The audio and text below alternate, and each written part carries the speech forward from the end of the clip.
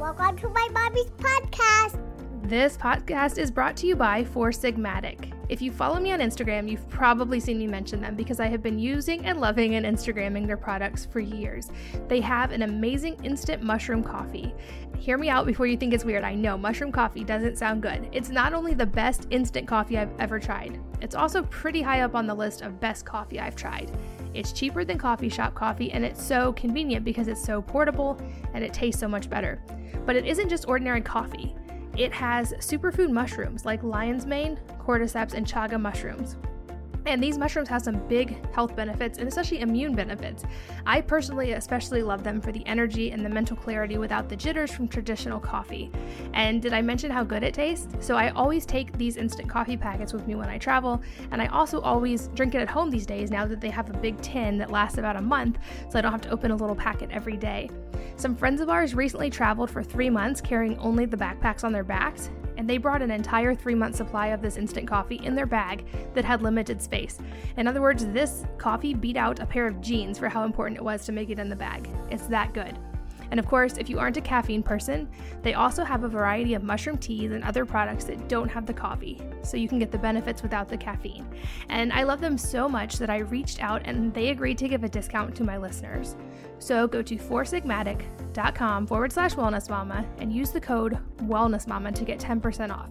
That's foursigmatic, foursigmatic.com/wellnessmama. This episode is sponsored by Kettle and Fire Bone Broth. If you love the benefits of bone broth but don't love the time it takes to make and how tough it can be to find quality bones to make broth, Kettle and Fire is for you.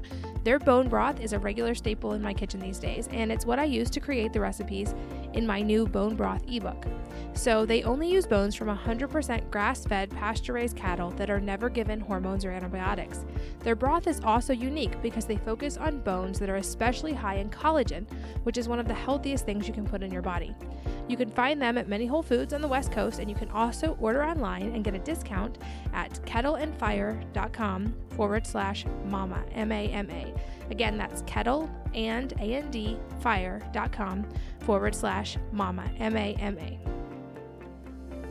Welcome to the Healthy Moms Podcast. I'm Katie from wellnessmama.com, and I am so excited about today's guest, someone I have been a fan of for a really long time, and I'm excited to finally talk to.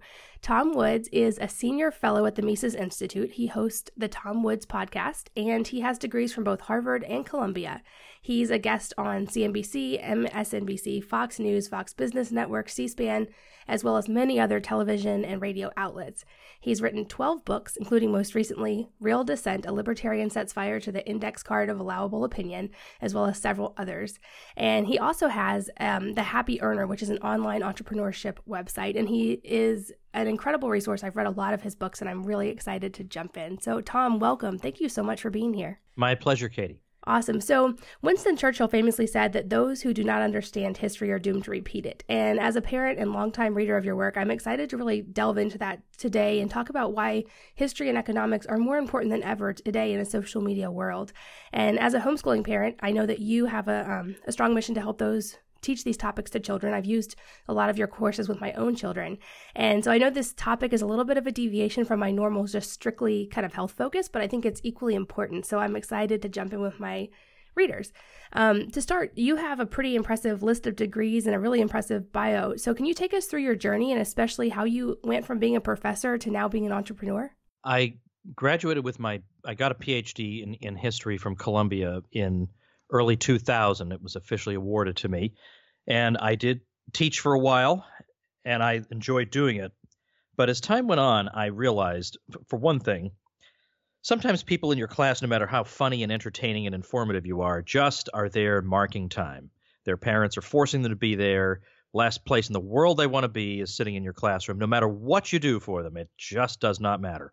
And I began to realize I could have a much, much larger audience, which with much less aggravation, by making videos and engaging in online activities and creating courses online. I now have an audience of tens of thousands that listen to me every single day, and they're sometimes different people every day. They pick and choose what episodes they want to listen to of my podcast.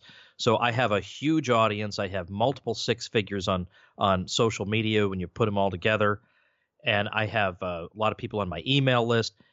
I'm reaching vastly more people and having a much more impact because I'm reaching people who actually want to learn. They're not on my email list because mom and dad told them to be. They're on it because they get free stuff from me, they learn from me, and they see the value in what I'm doing. And so I don't in any way say, if only I could be back in the academic bureaucracy teaching 35 kids, 29 of whom would prefer jumping off a cliff to being in there. I don't long for that. I don't envy people in that situation. Now, people who are good at that and who like being there, that's great for them. But when I look at what I've been able to accomplish outside of academia, it's not even a contest. So after about 2010, that's when I really, really went out on my own. And I realized that with the internet, I have the ability to create stuff for myself, to create a career, to create content, to build an audience, to build a following, and frankly, to build an audience and a following that can also be monetized. Because although I do give a lot of stuff away, I've done over 900 free podcast episodes and multiple free ebooks and many, many free videos. I do, after all, have a family to support, and I can do that fairly comfortably because I'm taking full advantage of all the resources that are available to me online. And in fact, that has actually become one of my side interests. Is now I teach people how they can do this, how you can, because I don't have to work 9 to 5. I can work anytime I want, and I can take a day off without any real problem. I have a very flexible lifestyle, and I know there are a lot of people who would like to have that. So I wrote an ebook on exactly how I do it. So one of my side interests has become precisely this: how in this amazing age we live in, you can, instead of letting this pass you by, you can grab these opportunities. So I have a page where you can get my ebook, which is it's called 5 Paths to an Online Income. And it goes through 5 different things that I do and step-by-step how I do them every single day. And that's at pathstoincome.com. That's awesome. I'll make sure that I have a link to that for anybody listening. And I love that's your story and that you've been able to reach such a wide audience. And especially that you've it seems like you've created a really passionate community with an interest in economics and history, which I feel like are some of those subjects that a lot of times you hear kids like, oh, history. And to me, they're some of the most fascinating. But I love that you have this really passionate and engaged community that's excited about these topics again, because I think in today's world, those are actually really important subjects that people often forget about. So can you talk about why you got into history and economics to begin with, and also why these topics are still so important in today's world for children to learn?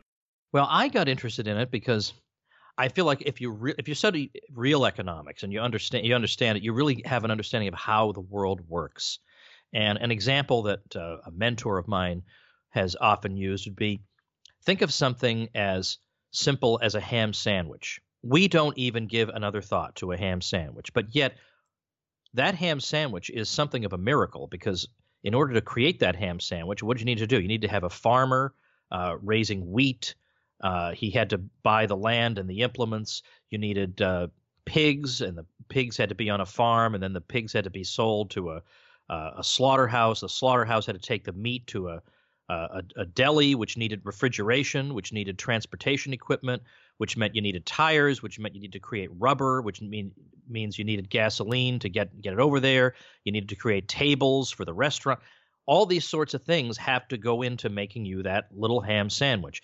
And you would think, given the immense complexity of this network of things, just think of the entire start to finish process of making the rubber for the tires that gets the ham to the store. It's huge. And then interlock that with all these other processes. It's almost miraculous that anything happens. And yet this all happens with no one person in charge. There's no ham sandwich czar barking out orders to people. Okay, you better go and start mining steel for the refrigerators, and you better. There's no need for that, because it happens spontaneously and with no central direction. It happens because in a free economy, price signals or prices help entrepreneurs figure out where they fit in the economy and what's best for them to do. And so you get the ham sandwich just through the uncoerced cooperation of all these different people in all these different fields. If that's interesting to you, then you'll love economics. If you don't find that remarkable, then it's not really for you. But I find that remarkable because it helps to understand how the world works. And then history, well, history I became interested in, if you can believe this, because on the college campus that I found where I found myself, which was Harvard, there was a literal communist newspaper being sold outside the dining hall every night when I was a freshman. And I'm not saying they were a little bit on the left and I'm just insulting them by calling them communists. They were actually communists. And they were making all kinds of outlandish claims about life in the U.S. and about the Russian Revolution and with the great heroes of the Russian Revolution. And I just had to go back and read some history because I had to smack these guys down. How could they believe such preposterous nonsense? And the more I read history so that I could debate these crazies at the dining hall, the more I thought, wait a minute, maybe I want to do this. So it's a little bit odd that the communists actually directed me into history. Now, in terms of why kids should understand it, well, it's really the same answer of why any American, any citizen anywhere should understand it, because there are questions that arise every day that you really cannot reckon with if you don't have a good historical background. It's not simply that we have to look to the lessons of history and not repeat them, because a lot of times history is not super clear. History is a bit ambiguous at times, but there is nevertheless a lot of valuable information to be mined from history. For example, today there are a lot of people who think maybe the U.S. military could bring feminism to Afghanistan and could completely redo their entire political culture there. And they say, well, look, it worked after World War II. Japan had a very militaristic culture, and then we went in there, and now look what we have, this wonderful, prosperous Japan. So look, so we could do that for any country. Well, how can you evaluate that claim unless you know history, unless you can go back and look at the specifics of what exactly did happen in Japan, and is that really comparable to Afghanistan? How would you be able to know if you're being snookered or not if you didn't know the history? Or we often hear, especially in the past several years, arguments that the president doesn't have the right to, in the case of Barack Obama, bomb Libya, or in the case of Donald Trump, bomb Syria without getting congressional approval. And they say, look, it says in the Constitution that it's Congress that declares war. But then on the other side, people can say, but the Constitution also says the president is the commander-in-chief of the armed forces. So it sounds like both sides have an argument. Well, how can you adjudicate that dispute if you don't know history, if you don't know the Constitution, what it was intended to mean, what the early practice of the early American presidents was with regard to the use of military force? So you see, these sorts of questions come up in current events all the time. And if you don't have a historical background, then you're not really in a position to come up with a sensible answer. I definitely agree. And I love in your books, especially, like, you really delve deeper into a lot of these things that I thought I knew. And then I like get a different understanding and a deeper understanding through your writing. And you mentioned that in order to understand current problems, you have to understand the lens at which we see them through history and economics. What do you think are some of these big problems we and our children are going to wrestle with over the next few decades? Well, I would say the key one is that the federal government has probably overpromised what it can deliver when it comes to things like, a lot of people think Social Security, and yes, that's going to have some problems, but the big budget buster is Medicare. That when you look at how much the U.S. government is going, U.S. economy is going to produce over the next, say, 20, 40, 60 years, and then you look at what's been promised to people, what people have been led to expect in terms of Medicare payments, and it vastly outpaces what the U.S. economy will be able to cope with. I mean, we're talking hundreds of trillions of dollars that are we're going to have to come up with somehow, and that's rather a tall order. So I would say coping with the excess promises. Excess promises are a problem that democracies tend to run into, because what will happen is a lot of politicians in democracies will realize that it's unpopular to raise taxes. So what they'll instead do is make promises that have to be paid for by future generations of taxpayers. And by that time, those politicians will be safely retired. So an example of this would be a lot of the public sector pensions in a number of the American states. That's a nice way to get the people in those industries to vote for you. You get the teachers to vote for you because of the pensions and other public sector workers to vote for you because of the pensions. And it seems painless because there's no payment on the pensions right now, but there will be 20, 30 years from now. And at that point, we see there are a number of states where there's a real danger of more or less insolvency because of the overwhelming promises made on the end when it comes to pensions. So this is a problem, as I say, arises in democracies where you have people trying to maximize their vote total and minimize the pain, the electoral pain they suffer. Well, how do you do that? You try to keep taxes low and you try to keep promises high. Well, eventually what will happen is you can't keep the promises. So the promises are going to have to retreat and the taxes are going to have to come up. And I would say that's, in terms of the economy, that's the big issue, is the bill coming due on a lot of this that our kids and we ourselves are going to have to face. I agree. What do you think? Is there any solution to that? Or I know that it's so easy to just think like, obviously, well, we want to take care of people. And I know a lot of people that's where their heart's coming from of we should take care of people with healthcare and with Medicare and all these things. But is there a solution that actually doesn't hurt the economy? Or what's your opinion on that? Well, I have a book called Rollback, and toward the end, I do try to give some reasonable options to see what can be done here. It may be a case where it's just gone so far that there is no way that it can be undone without some pain being experienced by a lot of people. I think that's basically what we face. Like today, for example, if you look at the amounts of money that younger people pay into these programs, and then you compare it to the amount they're going to get back, they're net losers on all of them. They're net losers. And that's a fairness issue, if you ask me. But in terms of how to get out of it, there are some policy mechanisms that I talk about in that book, Rollback, that might be able to help. There's been one proposal that I've heard floated would be, what if we told people that if once you hit age 65, we'll give you a choice. If you opt out of receiving benefits from, let's say, Social Security and Medicare, you could live the rest of your life completely tax-free. And so you won't have these, because there are huge penalties on people when they keep working after 65. We would get rid of estate taxes. We'd get rid of, every tax you can think of. We get rid of those taxes. So that person, you can use that money to help support yourself. So in other words, there would be some people who might be willing to take that deal, and therefore there'd be fewer people we'd have to cover. We have to think creatively to some degree, because just simply putting our fingers in our ears and saying, or if I may borrow from The Simpsons, Homer Simpson is trying to take his nuclear physics exam. He's woefully unprepared, and his entire plan is, well, on the day of the exam, I'll hide under some coats and hope that somehow everything works out. So far, that's been the plan. So anything that you propose to try to work on it is going to sound harsh to some people, but it's only harsh because you can't just hide under some coats. Yeah, I like that proposal. I hadn't heard that specifically, but that's a great idea to offer people an incentive to not take the retirement stuff and also to reduce taxes. I think that would be really appealing to a lot of people.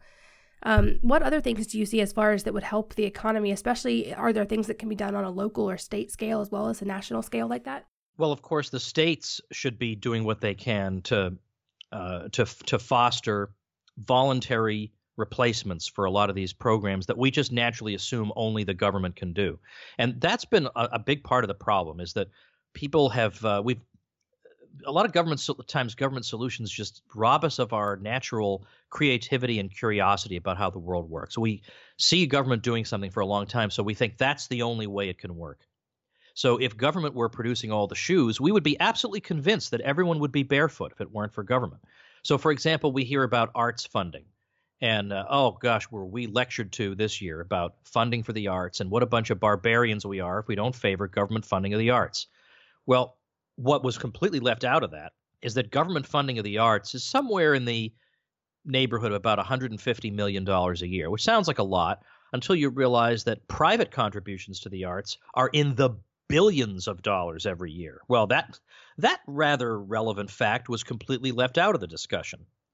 And moreover, I personally am not convinced that government is really qualified to find out who the best artists are. What they tend to do is be pretty good at figuring out who are the people who are the best at filling out grant applications. But those are not always the best artists. So art becomes politicized in that way. I could give other examples, too, of areas of life where we're just convinced that there can't be a non-government solution. So, for example, I used to live in Kansas, heaven help me, and the governor there was saying, we just don't have the money, so we're going to have to cut back, yes, indeed, on the arts. And oh my goodness, it was just up in arms. But pretty much private people came up and filled in the gaps because we got a letter in the mail from the Columbian Theater in Oswego, Kansas. And they were saying, because of budget cuts, our theater is going to lose $5,000. Now, can you believe this is a theater that seats hundreds of people? So you're talking about this would be what, an extra $15 per person for the entire year? And they honestly had lost their creativity to the point where they could not imagine where they would come up with that money. One bank that they would approach about being a sponsor would come up with that money. One individual could come up with 10 times that money if you just asked. But I mean, $5,000 is a drop in the bucket compared to these budgets, and everybody is just completely clueless as to what to do. So I would start with reminding people you are not helpless boobs. You actually can accomplish great things without a gun being put in your ribs, without being forced to do it. But what I'd like to see is more cases of states like New Hampshire, where you have no state income tax and no state sales tax, and then you see how much economic activity you get in your state. And I guarantee you will see a lot of people moving into these states, and that will be a helpful lesson for the remainder. Yeah, I definitely agree. And I think you brought up a great point about thinking critically and not just assuming that the government is the only answer for this. And I know there's been a lot in the news recently about fake news and about, people just kind of forming opinions from headlines. And apparently on social media, this is perceived as a really big problem. But I think maybe the answer is not that social media needs to vet what we're being shown, but also that we all are able to think more critically. So how would you encourage people to go about thinking more critically, or what are some ways that they can do that in this kind of like fake news culture that we're in? Yeah, well, I would first of all dispense in large part with this whole way of thinking that the idea that we have these respectable mainstream news organizations on the one hand and raving lunatics on the other. The mainstream news organizations have been wrong as wrong can be on major issue after major issue. And so I frankly wouldn't trust CNN as far as I can throw it. And you're talking to somebody who has 4 Ivy League degrees. So I have the establishment credentials, but I sure don't trust the establishment news. So I would say to some degree you have to be in a position where you can make your own judgment. You have to be informed enough from your own studies to be able to say, nope, what they're telling me is not so. In fact, oddly enough, one way to get good information, like in the months leading up to the war in Iraq, for example, one of the best ways to get really reliable information was to leave behind the New York Times altogether, which, as usual, was just a propaganda publication the entire time, was to read the international press, if you can believe that. You had to go out of the U.S., read even the British press, which is only marginally better, but at least you get some stories that we don't read here. But I would go to a number of sites that would curate the news from around the world, and then I would say, all right, well, this is what everybody else in the world is reading about, and yet I'm not reading about it in the New York Times. So unfortunately, it means to some degree you're a bit on your own. Yeah, definitely. In fact, I often think about I originally went to school for journalism. That's what my original degree was in. And I had this kind of big idea that I was going to help, spread like actual truth and get to the bottom of things. And in one of my first freshman journalism classes, I remember I said something in class and the teacher basically like corrected me and was like, there is no objective media. You're going to be working for whoever's paying you and they have an agenda. And it definitely disillusioned me in that first year of journalism school, like that my whole idea of trying to help solve these problems was not going to happen from the journalism side. Right. So, but on the other hand, the nice thing about how we live today is that this media monopoly is being broken, and that's why they're screaming at the top of their lungs, fake news. This is why you still need us. You can't trust these other people who are trying to give you the news. Why? We're the professionals. But they have been molding opinion. They claim they're reporting the news, but they've been molding opinion in a particular way for decades and decades. And they are seeing this opinion molding function being taken away from them, and they're terrified by it. And so we get this fake news smear. So I frankly am glad about it because it shows that these outlets are in their death throes, and it couldn't happen to a better bunch of people, if you ask me. Exactly. So that actually brings me to another point I'd love to really talk about, and that's higher education, because you obviously have a lot of advanced degrees and have been through the education system quite a bit. And I have my own views on this, but I'm curious, what is your take right now currently on with our social atmosphere and where we are as a country on higher education, and if it's even financially makes sense for a lot of kids coming out of high school? I know a lot of parents have kids in that age range and are going to have to make that decision soon. So where do you stand on that? And the kids are going to be subjected to violent thugs who want to make sure that only one perspective is reflected on the campus. It's unbelievable what's happening now. People are being terrorized for being dissidents. In the old days, these people were the dissidents. Now that they have gained the ascendancy on the campuses, they're going to make sure no dissent is allowed. So you have to factor in that that's what your child is going to be exposed to, and you're going to be charged probably in the six figures in total for that privilege, if that's what we want to call it. So I think at this point, we have to recognize that things are not how they were when I graduated from college in 1994. You could have a degree in anything. Didn't matter. It was a very prosperous economy, and it was so much so you could take a very conventional approach. Get a degree in whatever, graduate, get a good job. Well, that formula is breaking down. You're going to have to think a little bit more creatively than that. And now, I've never been one of these people to say, don't go to college. It's a total waste of your time. It's not a waste of your time, particularly if you're in the hard sciences, or you have to get particular training in a particular sort of subject, and you couldn't do this on your own. That's a way to go. Go to college. Try to do it as inexpensively as possible. But beyond that, we are seeing very interesting other possibilities popping up. Because basically what high school and college teach you to do is to get a piece of paper and then sit by the phone waiting for somebody who needs you. And I find that incredibly passive. Why are we teaching kids that? You get your degree and you just sit by the phone? You send out some resumes and you sit by the phone. That's the only way you can think to integrate yourself into the economy, is just sitting by the phone? That's much too passive, if you ask me. So I'd like to see high schools and colleges teach people practical things about how do you position yourself in the internet age? How do you create a profitable YouTube channel? How do you build an audience? How do you direct traffic to an offer? In other words, practical things these kids don't know the first thing about. None of this is being taught to them.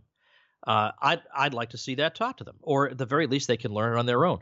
There's a great program that I've promoted a number of times called Praxis, where the student is given, well, it's often a substitute for college. You get an opportunity to be an apprentice, more or less, at a startup company, and you get to see how it works from the inside. And at the end of your apprenticeship, I mean, this is when you're just supposed to be entering college, you do this instead. At the end of your year, you are guaranteed a job with that company at a starting salary of at least $40,000.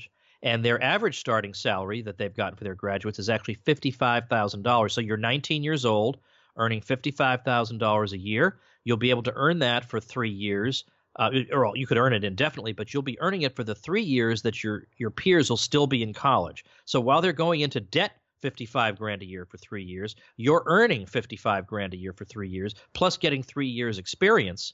And then if you do want to move somewhere else, and let's say you do want to go the traditional route and just apply for a job and put your resume in a pile of other resumes, your resume is going to stand out. Wait a minute. This person has been in the industry since age 19 and bucked the trend and did things differently from his peers. That will get the attention much of an employer, much more than one of these convoluted mission statements about how I want to bring about cooperation among my fellow workers to maximize productivity. That's going right in the trash. But if you're different from everybody else, you will get noticed. Yeah, I definitely agree. I tell our kids all the time that I think that some of the biggest skills that they can focus on are being like rapid learning, being able to learn new skills quickly and to identify those trends, and also keeping their creativity. And I've taken some heat among extended family members of ours for saying that I'm not going to encourage my kids to go to college, or definitely not require it, especially if they're not looking at a field where, for instance, medicine, obviously, or law, you need a degree.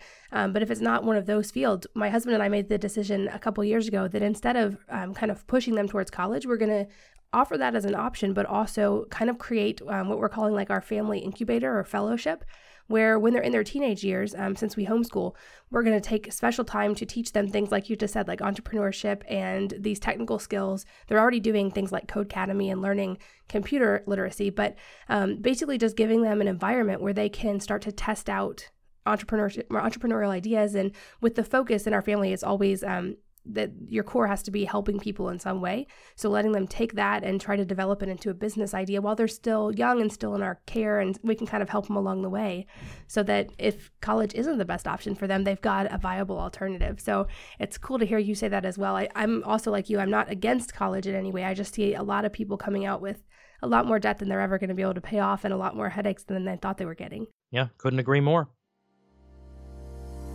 This podcast is brought to you by Four Sigmatic. If you follow me on Instagram, you've probably seen me mention them because I have been using and loving and Instagramming their products for years.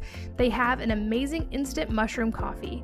Hear me out before you think it's weird. I know mushroom coffee doesn't sound good. It's not only the best instant coffee I've ever tried, it's also pretty high up on the list of best coffee I've tried.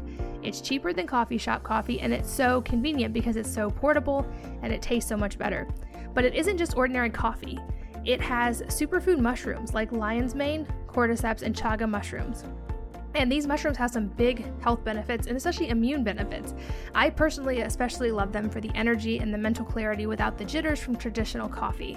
And did I mention how good it tastes? So I always take these instant coffee packets with me when I travel, and I also always drink it at home these days now that they have a big tin that lasts about a month, so I don't have to open a little packet every day. Some friends of ours recently traveled for 3 months carrying only the backpacks on their backs, and they brought an entire 3-month supply of this instant coffee in their bag that had limited space. In other words, this coffee beat out a pair of jeans for how important it was to make it in the bag. It's that good. And of course, if you aren't a caffeine person, they also have a variety of mushroom teas and other products that don't have the coffee, so you can get the benefits without the caffeine. And I love them so much that I reached out and they agreed to give a discount to my listeners. So go to foursigmatic.com/wellnessmama and use the code wellnessmama to get 10% off. That's foursigmatic, foursigmatic.com/wellnessmama. This episode is sponsored by Kettle and Fire Bone Broth. If you love the benefits of bone broth but don't love the time it takes to make and how tough it can be to find quality bones to make broth, Kettle and Fire is for you. Their bone broth is a regular staple in my kitchen these days, and it's what I use to create the recipes in my new bone broth ebook. So they only use bones from 100% grass-fed, pasture-raised cattle that are never given hormones or antibiotics. Their broth is also unique because they focus on bones that are especially high in collagen, which is one of the healthiest things you can put in your body. You can find them at many Whole Foods on the West Coast, and you can also order online and get a discount at kettleandfire.com/mama, M-A-M-A. Again, that's kettleandfire.com/mama, M-A-M-A. Yeah, so I love that now you are a successful entrepreneur as well, and you're on this mission to help others learn to love history and economics. So one of the resources of yours that I use so much is Liberty Classroom, and we use this with our kids for homeschool, but I also know parents who don't homeschool who still use it both for themselves and their kids. So can you talk through what is Liberty Classroom and who can use it?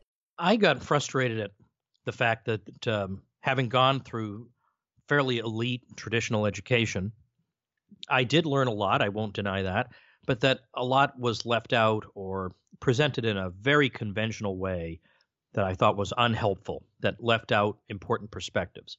But obviously there's nothing I can do about the faculties of Harvard and Yale or any of these other places. So all I could do instead, I thought, was create my own thing, because the internet allows me to do that. I can create my own thing. I can go over the heads of everybody else. I can create my own online instructional site that will teach.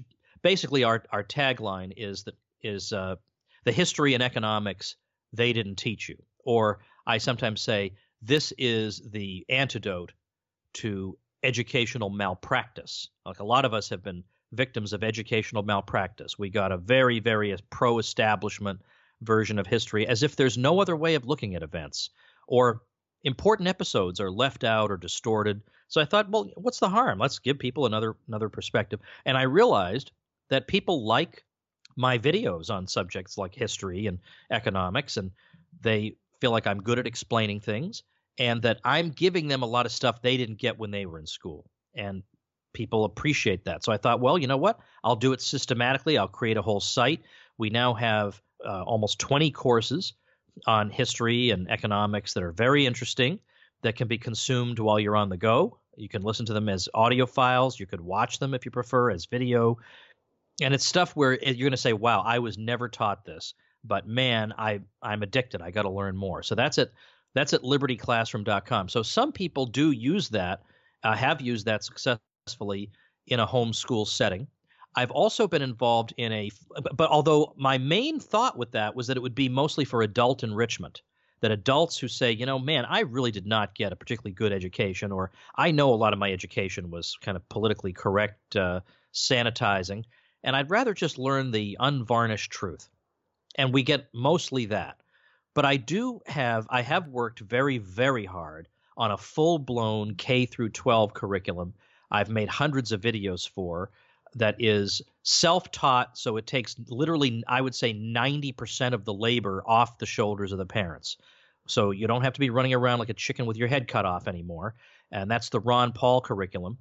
And I have a special page for that with some nice bonuses at ronpaulhomeschool.com. So if any people listening are homeschoolers and you feel like my house is always a mess, I'm always an emotional wreck, I have to pretend to my friends that everything's fine because they all think I'm crazy for homeschooling, so I have to put a happy face on it, but it's really, really overwhelming me, you can get your students exactly the same, if not a much better education with much, much less exertion on your part. So it's definitely worth checking out ronpaulhomeschool.com. Yeah, I'll echo that. We use that extensively as well. And I love, especially with the older kids, I can kind of set them up with it on the computer or the iPad and they can learn at their own pace. And I found they actually love a lot of the subjects so much that they'll just kind of take one and run with it, even if it's like above and beyond what the actual curriculum says for them, because it really is a fascinating thing. And I find myself watching along as well with them. It's really interesting. Yeah, I'm very, very pleased with it. My kids were at one time going to a truly outstanding private school. And now we've moved somewhere where that option, unfortunately, no longer exists. So we're going to be pursuing this ourselves. But they have such great natural curiosity. This will be a great fit for them. I definitely agree. So can you just give a little bit more background on both Liberty Classroom and the Ron Paul curriculum, and like what are some of the subjects people will see in there, especially some of your favorites? Well, at Liberty Classroom, I started taking requests from people. I said, what, we've got Western civilization and U.S. history and the Constitution and economic. In fact, we took the most popular economics textbook in America, and we did a whole course critiquing every single chapter by chapter. That's never been done before. So there's a lot of fun stuff. And then I asked, well, what would you guys like as a course? I could not believe how many people said, we want a course on logic. I thought, what is wrong with you people? But all right, if that's what you want, I'll get it for you. So I got a wonderful guy, professor in Ireland, who was the head of the Department of Philosophy at University College Dublin. He's a friend of mine. He's been teaching logic for 30 years. He did our logic course for us. All right. It's just great. Now, with the Ron Paul curriculum, which is a K through 12 thing, what I like about that is it's not the conventional, obviously there are a lot of conventional subjects. The sciences are in there and math is in there and literature is in there and so on. But beyond that, there are courses on, could you imagine how valuable it would be for your teenager to take a course on personal finance for teens? I mean, all Americans could stand to take a course like that.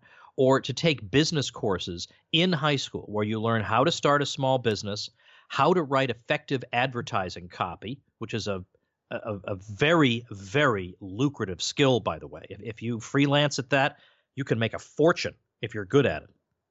Or we teach them how to prosper in this age of the internet. So how to start a YouTube channel, how to start a blog, how to be an effective public speaker.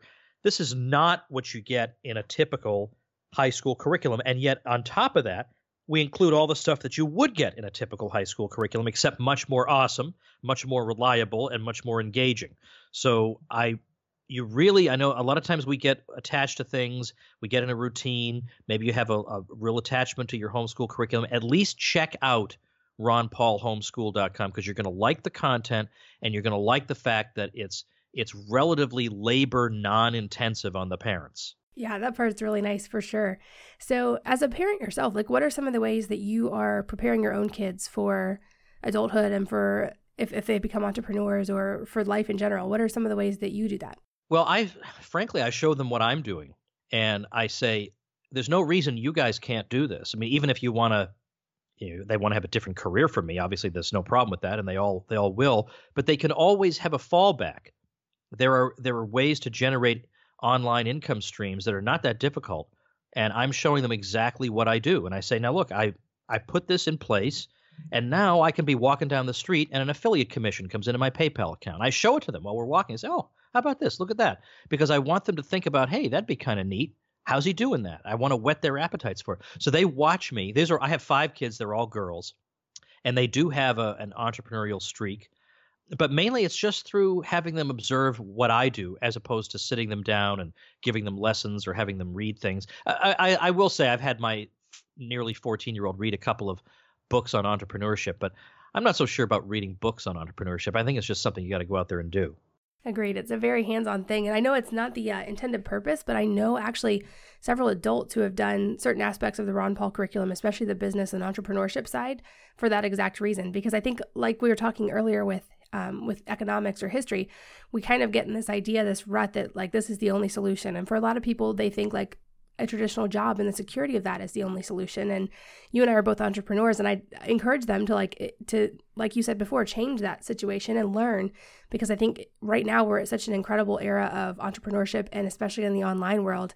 And there are things like Liberty Classroom and the Ron Paul curriculum that can teach that, even if you're an adult. So I know it's made for kids, but I know some adults who have used it for that as well. So, right, exactly. In fact, the courses that I did for the high school for the Ron Paul curriculum, there is no way any adult taking those courses would feel talked down to.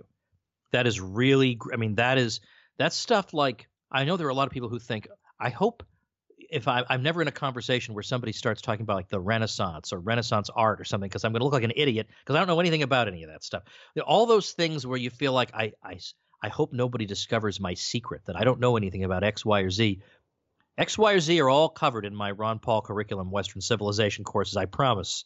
So plenty of adults have taken them, and I've gotten great feedback from them. I worked extremely hard on them because I thought, if I'm going to do this, I want them to be the best they can possibly be. Yeah, I definitely love them. And like I said, I'll make sure we include links to them as well. Also, I'd like to circle back. So I mentioned in your bio that you are a member of the Mises Institute, and which teaches Austrian economics. So for people who are not familiar, can we go a little bit into Austrian economics and what that is and what that means and how it differs? It has nothing to do with the country of Austria per se. People hear Austrian economics, they think, well, Austria is a small European country. Why would I care? It has nothing to do with that. It's just a name. And it's not a physical school. It's just a school of thought. It's a way of thinking, like the Chicago School, although that is actually named after the University of Chicago. But it's a way of thinking about economics. And if I had to give you the short, more or less layman's definition, I would say something like this, that these days economics, as taught in a typical course, is so heavily mathematical that it's almost inaccessible to the average person. And in fact, even other economists are not interested in reading what their peers are writing anymore. If you look at the American Economic Review, they actually did a survey a number of years ago. How many people read the typical article in the American Economic Review? Answer, 2.5. They couldn't even get it up to 3. They got 2 people plus a half a person reading one of their articles. Something's wrong here.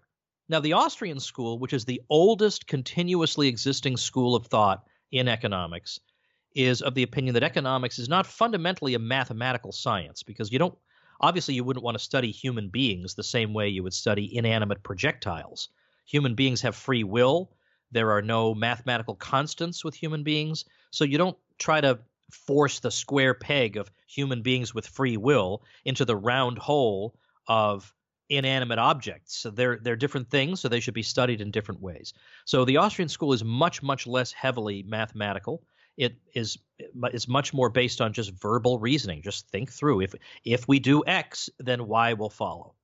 And one of the areas that the Austrian school has really excelled in is trying to figure out, why does the economy seem to go up and down so much? Like, we're all doing great, and then we're not doing great, then we're all doing great, and then we're not doing great. Why should that be? And one of their economists, F.A. Hayek, actually won the Nobel Prize for his answer to this question. And the long and the short of it is, this is not a natural thing. Like the Marxists say, well, that's just the natural feature of capitalism. It's going to go up and down, up and down. Can't help it. Got to take the good with the bad. But the Austrians are saying that's not natural. That to the contrary, this is actually caused by intervening in the economy.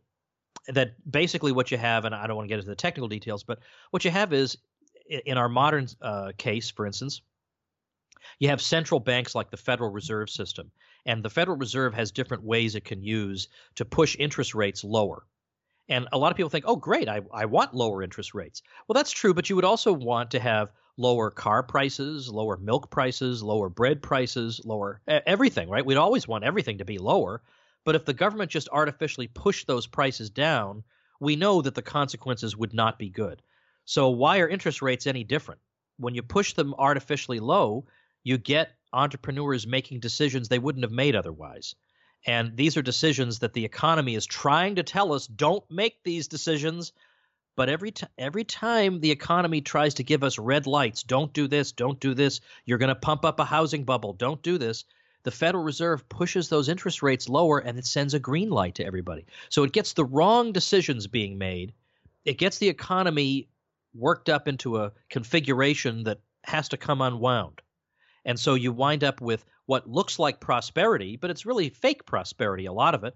It's just the Fed pushing interest rates lower, and it makes us feel rich for a while.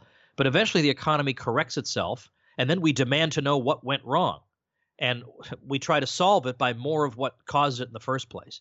So it was really the Austrian economists who distinguished themselves in the housing bust because they had a real story of what went wrong. They were the ones who were saying for years, there's something wrong with the housing market. This whole thing's insane.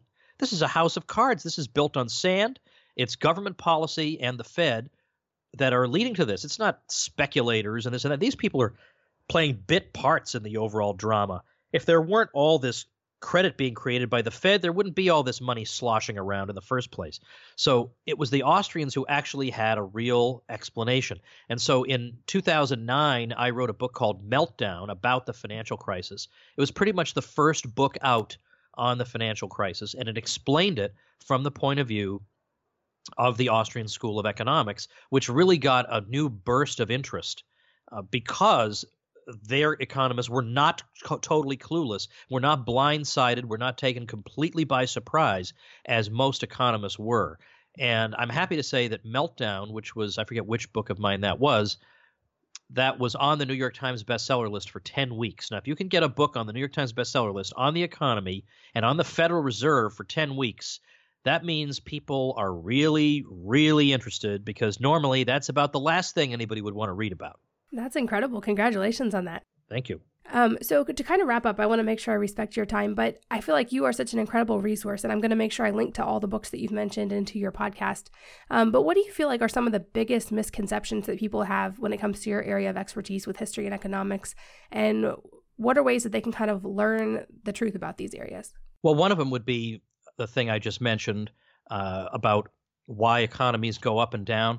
Even you get some conservatives who think, well, you know, that's capitalism. It has a lot of good, but there's also some bad built into it. What kind of a defense is that? That's not very inspiring. So learning about how the Austrians deal with that question of why the economy goes in these cycles. Why do we have recessions? Like, it's one thing. Yeah, of course I understand if there's a fall in demand for some product, then yeah, that product is going to have a depressed period. But why would that happen all across the board? You know, there's no obvious reason that should happen. And the answer is, well, when you keep fiddling with the most important thing the economy has to help entrepreneurs figure out what to do, namely interest rates, you're going to screw everything up when you do that. So that's a key thing, because a lot of people think the Great Depression was caused by capitalism. It was capitalism run amok in the 1920s. We've all heard this comic book story. But what else was happening in the 1920s? You'll never guess. The Federal Reserve was pushing interest rates super low. And then eventually the economy catches up to this, and you have a severe bust. So I would not fall for this. The government is just an innocent bystander, and then for no apparent reason, the economy collapses. Come on now. What am I, 3 years old? Come on, that's an insult to my intelligence. So that people need to know about that Austrian theory of the business cycle. On a more elementary note, I would say, we've all been taught that anybody who uses the term states' rights is a scoundrel, is a terrible person. That person probably favors slavery or at the very least segregation. So you can't have a serious conversation about this because you're being subjected to smears, career-destroying smears by people who won't even listen to you. Well, the fact is, when you actually look at the history, it's the exact opposite. Because, in fact, Thomas Jefferson believed that the states had the right to refuse to enforce unconstitutional federal laws. He said this very explicitly in the Kentucky Resolutions of 1798. And when we look at how that idea was used in American history, it was never in support of slavery, not even one time. So just very quickly, in 1798, this was used to resist the federal government's crackdown on free speech. You were not allowed to criticize the president in 1798. Up until about early 1801, you could not criticize the president or the Congress. You would be subjected to fine or imprisonment. And Jefferson said, I'm pretty sure my copy of the Constitution says you're not allowed to do that.